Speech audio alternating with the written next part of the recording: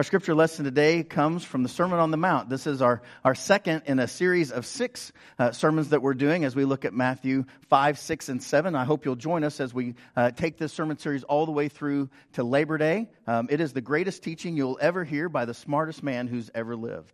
And so let's see this new kingdom vision that Jesus lays out before the people. Let's share in God's good word together. You have heard that it was said to those of ancient times, "You shall not murder, and whoever murders shall be liable to judgment." But I say to you that if you are angry with a brother or sister, you will be liable to judgment. And if you insult a brother or sister, you will be liable to the council. And if you say, "You fool," you will be liable to the hell of fire. So when you are offering your gift at the altar, if you remember that your brother or sister has something against you, leave your gift there before the altar and go. First, be reconciled to your brother or sister, and then come and offer your gift. This is the word of the Lord. Thanks be to God. Amen. You may be seated. Oh, for heaven's sakes, use the crosswalk. Oh, yeah, go ahead, take my parking spot. She probably needs Jesus more than me, honestly. Use your mirror. How long does it take to back out of a... Jesus, give me strength. This is so honestly, there better be coffee. There better be coffee. Don't make me get out of the... Oh, y'all are going to make me park in a handicap spot. Anger. It comes to all of us. It comes to all of us. Oh, my goodness. Our world is angry, isn't it? Yeah, it is. It's an angry place. And it was an angry place in Jesus' day, too. It was. It was.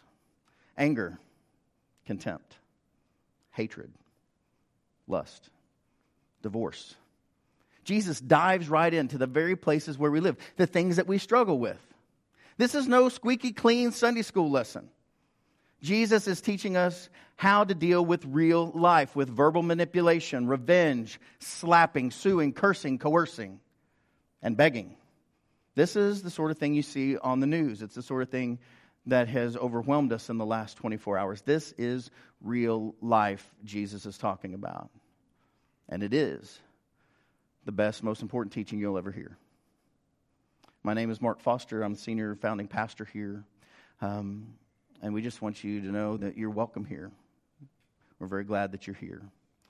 And I hope that we learn something together through this. So here's the thing. If you're a person who grew up in church, everything that I'm about to say in the next 30 minutes or so may seem exactly wrong to you because you learned something different as a kid. If you're new to church, you're going to love this sermon. Because it actually includes you, helps you, and can let you off the hook of a lot of things and cast a vision for what's possible in ways you never thought possible. So depending on which lens you look at this through, you may be very disturbed at the end of this, or you may be thrilled. Jesus meant for his hearers to be thrilled because he was showing a new life of possibility. So if you have your sermon notes, you may need those today because what Jesus is doing is not what most people think Jesus is doing. So last week, when we started the Sermon on the Mount, what we found is that the kingdom of heaven is available to everyone. To everyone. So say that with me. The kingdom of heaven is available to everyone. That's what Jesus says when he says, "Blessed are those who mourn, for they shall be comforted." They too are available in the kingdom. Because in Jesus' day, they looked at them and they said, they're not included. Clearly, they're poor, they're weak, they're sick, they're hurting, they're mourning. Those people are out. And Jesus says, no, they're in too. So that's the setup. And then this week, Jesus describes what this new kingdom looks like, what's actually possible. Now, this is important because if you look at what Jesus says as a new set of laws that you have to live into perfectly, you can't do it. It just can't be done in your strength. What Jesus is showing you are 6 concrete examples or illustrations of what life in his kingdom looks like. When you have the right heart, these are the sorts of things that become possible. He's not saying that you have to do them. They're not prescriptive. They're examples of what's possible. So Jesus' goal here is to enable people to actually be good and not just talk about it. Wouldn't that be amazing? That the things that we actually professed here, we lived out in the world? That we didn't cuss the people in the church parking lot on our way to church? Right? I mean, think about your language when someone cuts you off in traffic. You know, carpool's just around the corner. right? So Jesus' culture was no different from ours with its obsession with the two primary issues of the day. One, violence, and the other, sex. That's what Jesus is addressing here. So I want you to try to think of a movie without violence or sex, right? Well, right? Or maybe a television show, right? Or an advertisement that doesn't boil down to our real problem, which is uncontrolled desire for money, sex, or power. That's the human condition. That's what we all struggle with, and Jesus knew that. And so Jesus knew that our hearts really long for this intimacy. And Dallas Willard wrote, he says, intimacy is the real hunger of the human soul, and we can't escape it. We all want to be connected at a deep level, to know and to be fully known. And more than 1,000 years earlier, Augustine of Hippo wrote these words. This is to God. Thou hast made us for thyself, O Lord, and our heart is restless until it finds its rest in thee. He wrote this somewhere between 354 and 430 in his lifetime. That's just the way life is. We all have this hole in our heart, and it won't be filled until we see God or Jesus or the Spirit face to face. Our hearts are restless, and we try to fill it with all kinds of things. And when we don't get our way, we become angry. And sometimes we become violent. So the first thing that Jesus says in this is that the religious leaders were really good at talking a good game. So first Jesus says no faking, right? No faking, no pretending. We're not going to just talk a good game and then live differently. And the religious leaders at the time were really good at that. And so in verse 20, Jesus says this, for I tell you, unless your righteousness exceeds that of the scribes and Pharisees, you will never enter the kingdom of heaven. It's not possible. You think, well, people would hear that and they would be shocked. They're like, well, how is this possible? Because these are the people who do it right. Then what are we supposed to do? And Jesus says, well, hold on. They're not really as good as you think they are. He says, woe to you, scribes and Pharisees, you're hypocrites. This is in Matthew 23 later. He says, for you lock people outside the kingdom of heaven, for you don't go into yourselves. And when others are going in, you stop them. He says, woe to you, scribes and Pharisees, you hypocrites, for you tithe mint and dill and cumin and have neglected the weightier matters of the law, things like justice and mercy and faith. It is these things that you ought to have practiced without neglecting the others. He goes on, woe to you, scribes and Pharisees, hypocrites, play actors. You clean the outside of the cup and of the plate, but inside you're full of greed and self-indulgence. Jesus says, don't be like that. Don't be like them. We're not pretending here. This is real life. You see, what Jesus is saying is holiness is not different action, but different being. Right? Different being. He's talking about love that pours out of your heart. You can be mean and still do the right action. Haven't you ever had somebody smile at you and you knew that they were being mean to you because their eyes didn't twinkle? You've seen those fake smiles, right? It's creepy. Right? I mean, ugh. So you can do the right action and have the wrong heart. And Jesus says, no, that's not right. And so he contrasts what was said in the scriptures, right, in the law, with what he is now saying to his disciples. And this is overheard by all the crowd that's around him. So what Jesus is doing is he's relocating his authority from the written text of the scriptures to himself. And that's why around here we believe that everything in the scripture actually refers back to Jesus. We have to look at it through the lens of Jesus. If you want to know what God means by the scripture, you look at the life and teaching of Jesus. Because Jesus is the Word of God, the Logos, God himself walking in front of us. And so everything we do around here is through the lens of the person of Jesus. So that's why we try to follow him in everything that he does. We want to be the kind of person that Jesus is. And so this is amazing, friends. There were rabbis before that said, well, you heard this rabbi say to you, but I say this. That was normative. People did that all the time as rabbis. What they had not done is what Jesus was doing is he said, the scriptures have said this, but now I say this. And it was blowing their minds. Nobody had dared do that because the only person who had that authority was God himself, which was fine because that's who Jesus is. He is God himself. So, importantly, we get this right. This is not a set of new laws, friends. Jesus isn't replacing the old law with a new law that's even more restrictive and impossible to carry out. It's a kingdom vision of King Jesus. Now, again, We're not talking about simply a rabbi or a person or a martyr. We're talking about the ruler of heaven and earth, of all the universes, King Jesus. Right? This is important that we understand this, that we're talking about God himself, the resurrected person. And so God is showing us what's possible if we allow him to control our hearts and our minds and our lives. When we actually live out that first and great commandment, love the Lord your God with all your heart and all your soul, all your mind, all your strength. So this is what it looks like to love one another, to really love one another. And that's what Jesus tells us in the book of John. He says, this is my commandment, that you what? Love one another as I've loved you. Now, this is important. It's not just some romantic love, but it's the way that Jesus loved us, which put him on the cross. And we hear the most amazing thing that we've ever heard come from a man on the cross, which is, Father, forgive them. They don't know what they're doing. Dallas Willard would say that that was not hard for Jesus to do, because his character, his heart, was so full of love. That was the natural expression of what would happen, because he cared for all of his children, even as they killed him. Jesus wasn't on the cross struggling, well, am I going to curse him or am I going to love him? The natural outflow of who Jesus was, his character, was love. And so this is what comes out of him. Our goal here at Acts 2 is that we become like Jesus, so that when we're under pressure, when things get hard and when things are good, our natural outflow is love. It's not cursing, it's blessing. So Jesus' teaching is not a transgression of the law, right? Jesus is going to say, I didn't come to abolish the law, but to fulfill it, to really transcend it, is what the New Testament professor Eugene Boring says. And he's exactly right. Not only, he's not giving us something more restrictive. He's saying this not only fulfills it completely, but then some. It transcends the law. So this is what life looks like, and is powerful and important. So here's the thing. Before we look at these 6 examples, I want to make sure that we know when we talk about sin what we are and aren't saying. All of us have thoughts, friends, right? And our thoughts are neutral, okay? So when we talk about anger, when we talk about lust, when we talk about the things that come in our minds, we don't have to worry about those.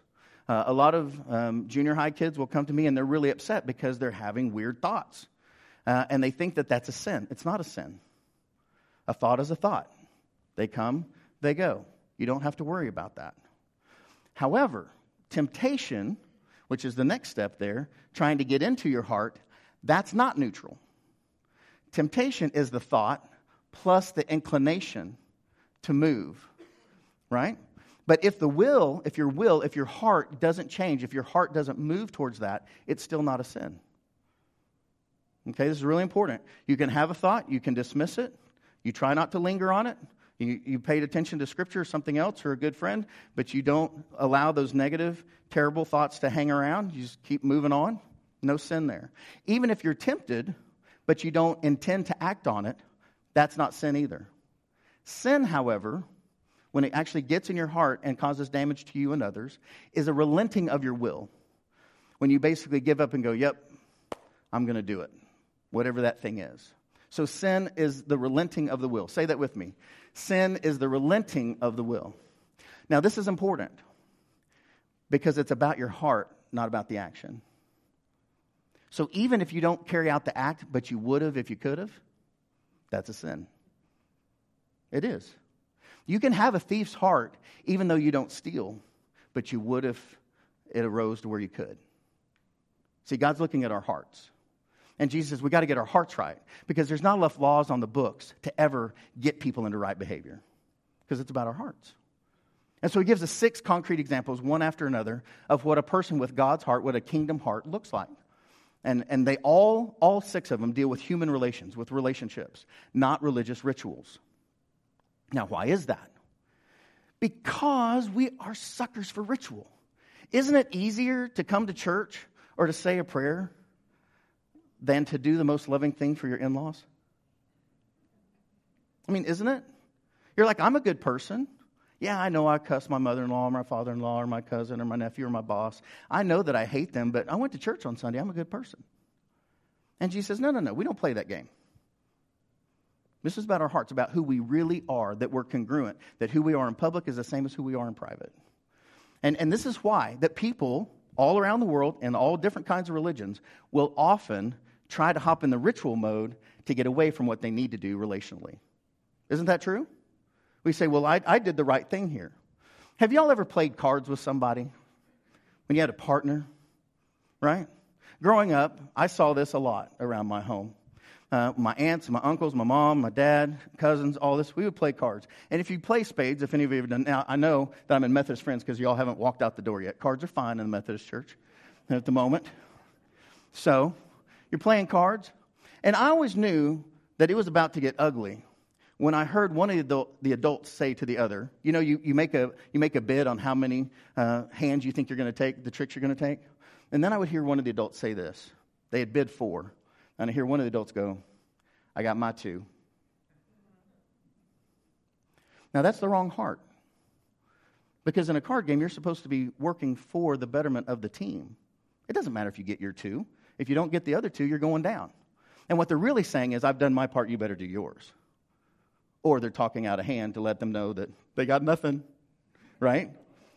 But it's completely inappropriate. And Jesus says, we're not in a card game where you get to go, oh, I got my communion this morning. Good luck to you. It's not like that. He says it's about our hearts. So the first thing Jesus says is a kingdom heart lives with tenderness towards everyone, whether they get there too or not.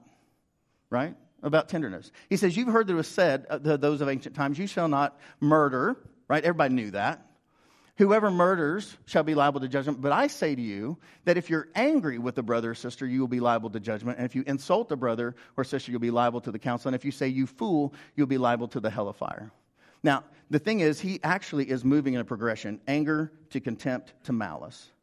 Again, anger can come and go. And if you don't linger on it, you're going to be okay. But if it moves to contempt, there's danger right around the corner. Because when we use contemptuous language around people, their harm is coming up next. We're actually doing a setup so that we can harm them. And it's all around our culture today. It's not hard to see it all. It's everywhere. And then malice, of course, is to actually will the harm of someone. And if we're honest, we do that too. It's terrible. So Jesus actually shows this amazing example. Imagine, he says, so when you are offering your gift at the altar, we don't do that today, but we do have marriage ceremonies. Can you imagine coming up in a wedding ceremony and you're there and you're giving your vows? I mean, you've planned this thing for 3 years. You've sent out the invitations. Everybody's there. We've come up here. I'm standing here. I've got a man and a woman here, and they're ready to be married. And one of them remembers, oh, man, I didn't invite my roommate from high school or college. She's going to be so mad at me. And you just walk out the door. And everybody's there. They've driven in from everywhere. They're all here for that thing. And you just leave. Because you need to be made right with the person you forgot. This is the example Jesus is lifting up. Nobody would do that. In this system, there was no way to stop the ritual. There was nothing more important than the ritual. And yet he says, look, the right heart is someone who does the right thing, even if it's inconvenient. Now, this is important because Jesus isn't being exacting here. This is hyperbole. He's being dramatic. He's being overly dramatic on purpose. Because everybody knew, if we'll go to the map, right, that the temple is here in Jerusalem, right? Well, where's Jesus from? Galilee. It's way up here. It's like 4, 5, 6, 7, 8, 9 days away. So if you're down here at the temple and you're making your sacrifice and you remember that, things are wrong with Uncle Bill, by the time you get up there and get back, the festival's over. It's impossible. What Jesus is saying is impossible.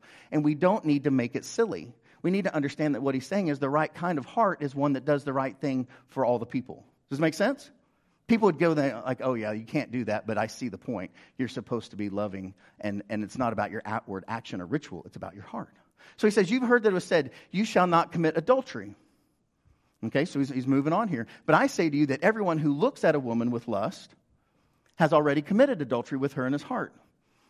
Now, this is important. Love is to will the good of the other. It's not predatory. So if we were to take this on its face, and many people have, all 9th grade boys are going to hell. They're gone. There's no hope for them. That's not what Jesus is saying. What Jesus is saying is, if you look upon another person with the will to use them, right? You can't do that. Every person on the planet at some point looks at somebody else and goes, wow, not a sin. Now, if you start making a plan, on how to take that person over, absolutely sin. Because you've relented the will. See the difference? It's very important that we understand this. So love is to will the good of the other. Love is not predatory in any way. He goes on. He moves it up in the same way that he did with anger. He's doing this with lust. He says, it's also said, whoever divorces his wife, let him give her a certificate of divorce. Now, friends, there may not be a line in the scripture that's caused more pain to more people than this section right here. So let me say this. If you're a divorced person here, we love you. You're accepted. And let me be very clear about what this means. Jesus says, I say to you that anyone who divorces his wife except on the ground of unchastity causes her to commit adultery. And whoever marries a divorced woman commits adultery. So here's the thing, friends. In Jesus' day, a man could have as many wives as he wanted, and he could leave them for any reason. And it was quite common. It was quite common. As a matter of fact, if you look in Genesis, Exodus, Leviticus, Numbers, and Deuteronomy, there's no prohibition against divorce. And the way this is written, it's expected. Because it happened every day, all the time. And, moreover, what would happen often is the men they didn't even have to go to court. They just had to have 2 witnesses. Well, it's not hard to find 2 buddies that will corroborate your story. And the next thing that happens is the woman has no option. Her life is ruined. She has no legal standing. She can't go to court. She can't hold a job. And she can't remarry unless she's got a certificate. And if she actually tried to remarry without their certificate, they could kill her because it would be adultery. So, here's what Jesus is saying. He says, love in your marriage as best you can. Love your spouse. And when it doesn't work, and it doesn't sometimes we hurt each other more when we're together than apart. Jesus says, when your marriage is ending, do the next loving thing for everyone involved. For the spouse who's leaving you, for the children, for your in-laws, for everybody else. Divorce happens, friends. We know that. That hasn't changed. But when it does happen, we can choose how we go about it. Are you being fair? Are you being more than fair? Are you being kind? This is important because this happens all the time. And there are ways to divorce terribly and ways to divorce in love. So then he says this, again, you have heard that it was said to those of ancient times, you shall not swear falsely, but carry out the vows you've made to the Lord. But I say to you, don't swear at all, either by heaven, for it's the throne of God, or by the earth, for it's the footstool of Jerusalem, for it's the city of the great king. You don't have to swear. Not by your head. You can't make one hair white or black. You let your yes be what? Yes, and your no what? No.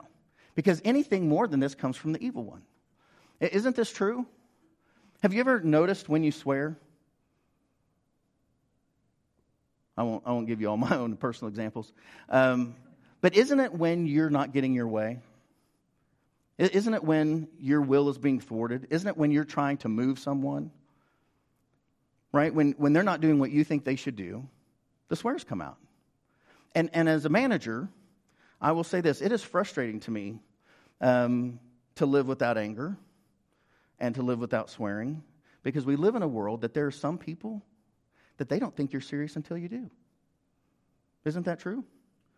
You can say, I really need you to be here at this time, and they come in late. Now, if you were to yell at them or swear at them, I mean, I'd probably get fired too, but, right, there are people that don't believe you're serious until you yell at them or swear at them. But you still don't have to. You can be people where your yes is yes and your no is no, and when they cross that line, you let them go because you told them you would. You put it in writing. They knew it was coming. Whether they believe you or not is on them.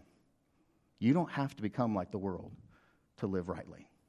Because love is unconditionally truthful. That's what love is. This is who I really am. No pretending, no pushing, no presuming.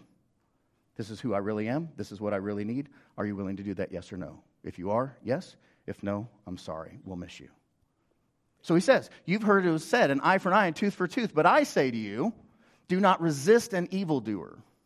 But if anyone strikes you on the right cheek, turn the other also. If anyone wants to sue you and take your coat, you give your cloak as well. And if anyone forces you to go 1 mile, go also the 2nd mile. Now, you and I are going to really struggle with this, because Jesus is talking to a subjugated people who have the Roman Empire all the way from Spain and Europe, all the way around Africa, all the way over here to Jerusalem. This is the furthest outpost from Italy, right? All the way over here. And the thing is about military outposts in that day, if they're not well managed, atrocities happen. Terrible things, because the people with power rule absolutely and no accountability. It is the worst of the kinds of situations, and that's what they had in Jerusalem.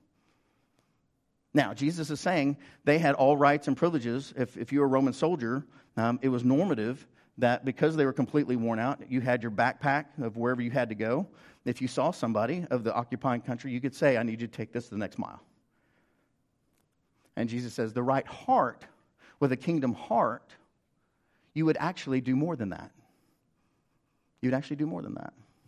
Now, this is a little silly, but this is the metaphor that comes to mind. Let's say you're outside this fall raking leaves, and an Edmond police officer comes by, or wherever you live, your police officer comes by, and they jump out of their car, and they say, I'm commandeering your vehicle because there's a madman on the loose. I got to go get him.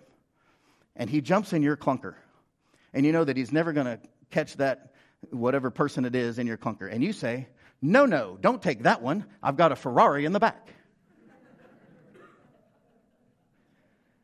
Now, only someone who really loves the police could do that, right? Because you're willing to do the very best thing in the situation for people who have authority over you. That's what Jesus is saying. Give to everyone who begs from you, he says, and do not refuse anyone who wants to borrow from you. Jesus says this, love does not retaliate. It doesn't retaliate. Even people who we're normally enemies against, that's not what love does, because God loves everyone, and we are to love everyone. He says, you've heard that it was said, you shall love your neighbor and hate your enemies. No. I say to you, say it with me, love your enemies and pray for those who persecute you, so that you may be children of your Father in heaven. For he makes his sun to rise on the evil and the good. Isn't that true? He sends the rain on the righteous and the unrighteous. That's true too. He says, for if you love those who love you, what reward would you have? I mean, even tax collectors do the same. Even people who aren't of faith do the same. Therefore, be perfect as your heavenly Father is perfect. You see, love extends to the enemy. That's what he's saying. Now, let's look at what Jesus did not mean very quickly.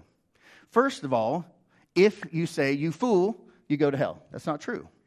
There'd be a whole bunch of hell-bound folks, right? That's not what he means. But the scripture does say it. He says, if you say you fool, you'll be liable to the hell of fire. Well, this is where our phones get us in trouble. Sometimes you just need to read the Bible in the Bible. Because if you read this in the Bible, in the printed edition, you're going to see that the word is not hell. There's a footnote. It's Gehenna, and Gehenna's down here. It's a valley outside the wall. It's where they burn their trash. Some people think it's where the kings also sacrificed their sons. It was a terrible place. It smelled bad. It always burned your eyes, and it was terrible. But it's not hell. It's just not. It's Gehenna. And it's a real place. You can go there today. You can Google map it, and it'll show it's right outside. We drove by it a number of times when we were in Israel. It's just not hell. It's just not. So, and I know this is so confusing if you're like a church person. You're like, they always told me it was hell. It's not. It's Gehenna. It's a little valley outside the wall. 2, Jesus doesn't want one-eyed, one-handed male Christians.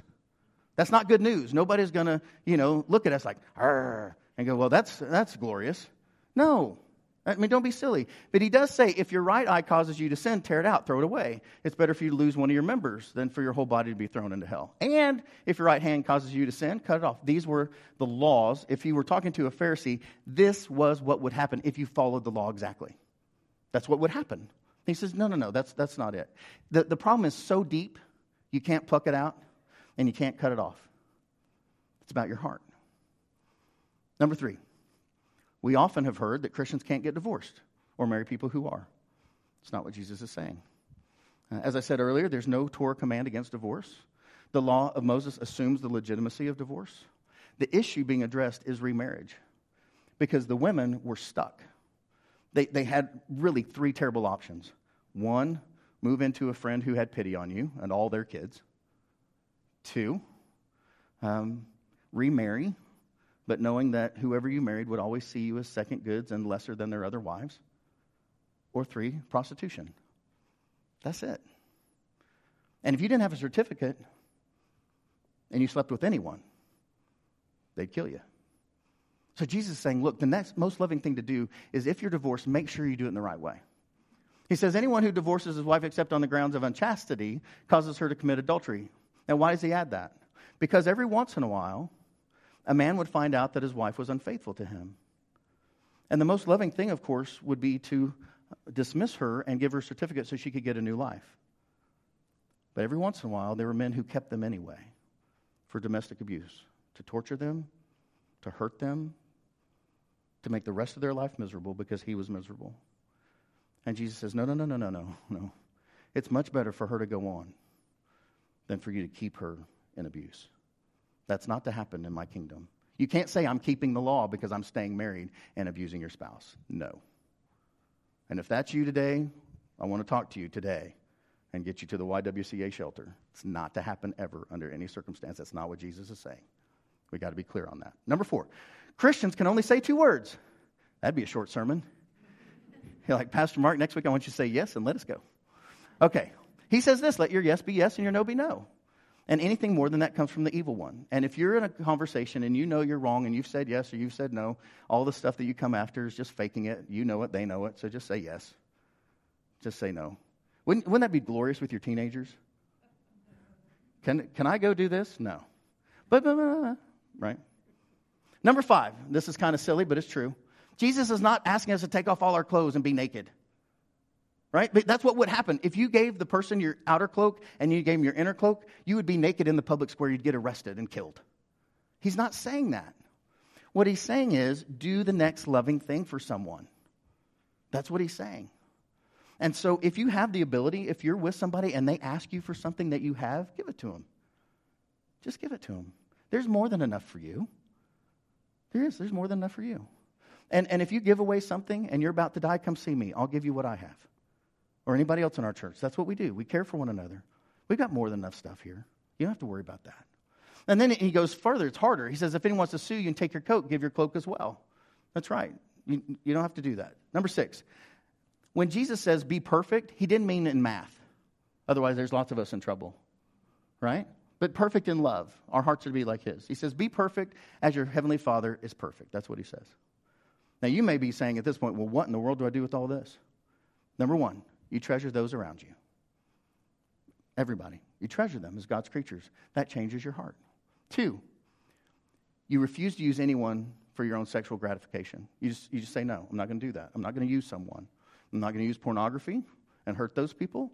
I'm not going to use my spouse or anyone else. Because when you do, even in your mind, if you do that with an employee or an employer, it messes up everything. It's just weird for everyone. You just can't do it. It hurts everyone. 3, you move away from hardness or meanness towards your spouse. You do your very best to love your spouse as best you can in the same way that Christ has loved you. 4, you respect others to make their decisions without your influence. You don't yell at them. You don't curse at them. You don't swear at them. If they don't want to do that, they get to make their choice. You get to make your choice of whether you keep them as an employee or not. But they have to respect their choices. This is also true with your kids, by the way. Right? Sometimes our kids make terrible choices. They live with the terrible consequences of their terrible choices. But yelling at them doesn't help. Number 5, in a conflict or lawsuit, consider how to love everyone involved, even the attorneys. Really. If someone's suing you, what's the most loving thing you can do? It's a lot better if you can work it out before you get into court, isn't it? Those of you who've been through that process, it's a lot better if you can work it out earlier. Sure is. Number 6, you love and pray for those who hate you. And if you have lived very long at all, or if you're in leadership, there are people that hate you. They just do. Sometimes it's justified, sometimes it's not.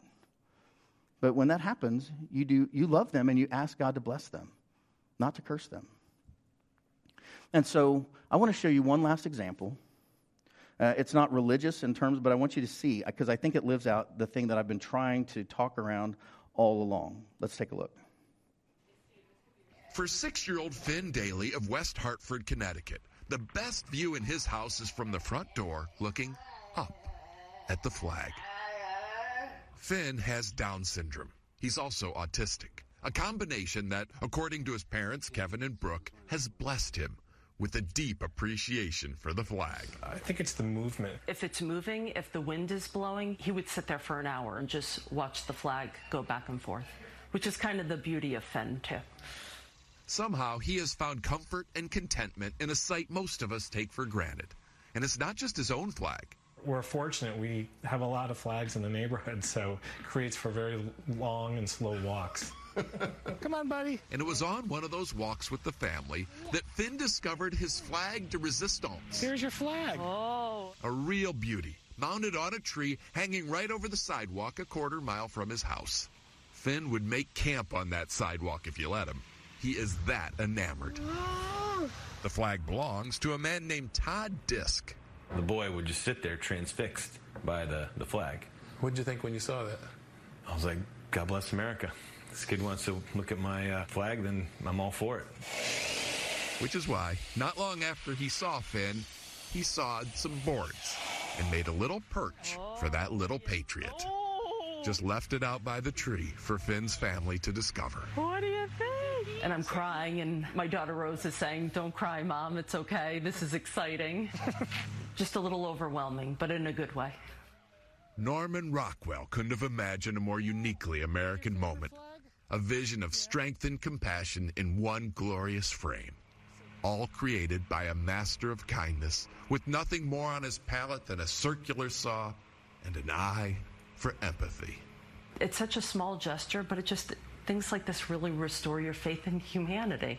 Like, there's still good people out there that want to do kind things for no other reason but just to be kind. For no other reason, which may be the best reason of all. What are you doing, Finny?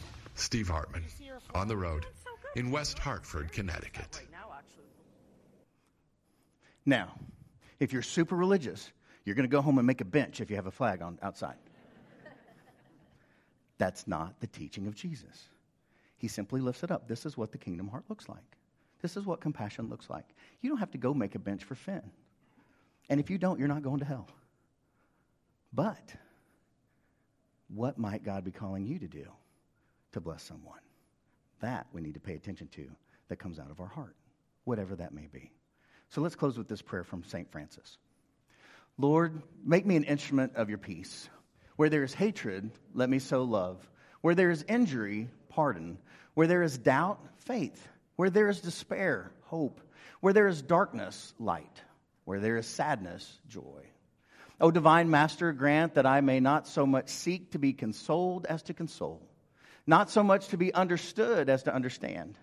Not so much to be loved as to love. For it is in giving that we receive. It is in pardoning that we are pardoned.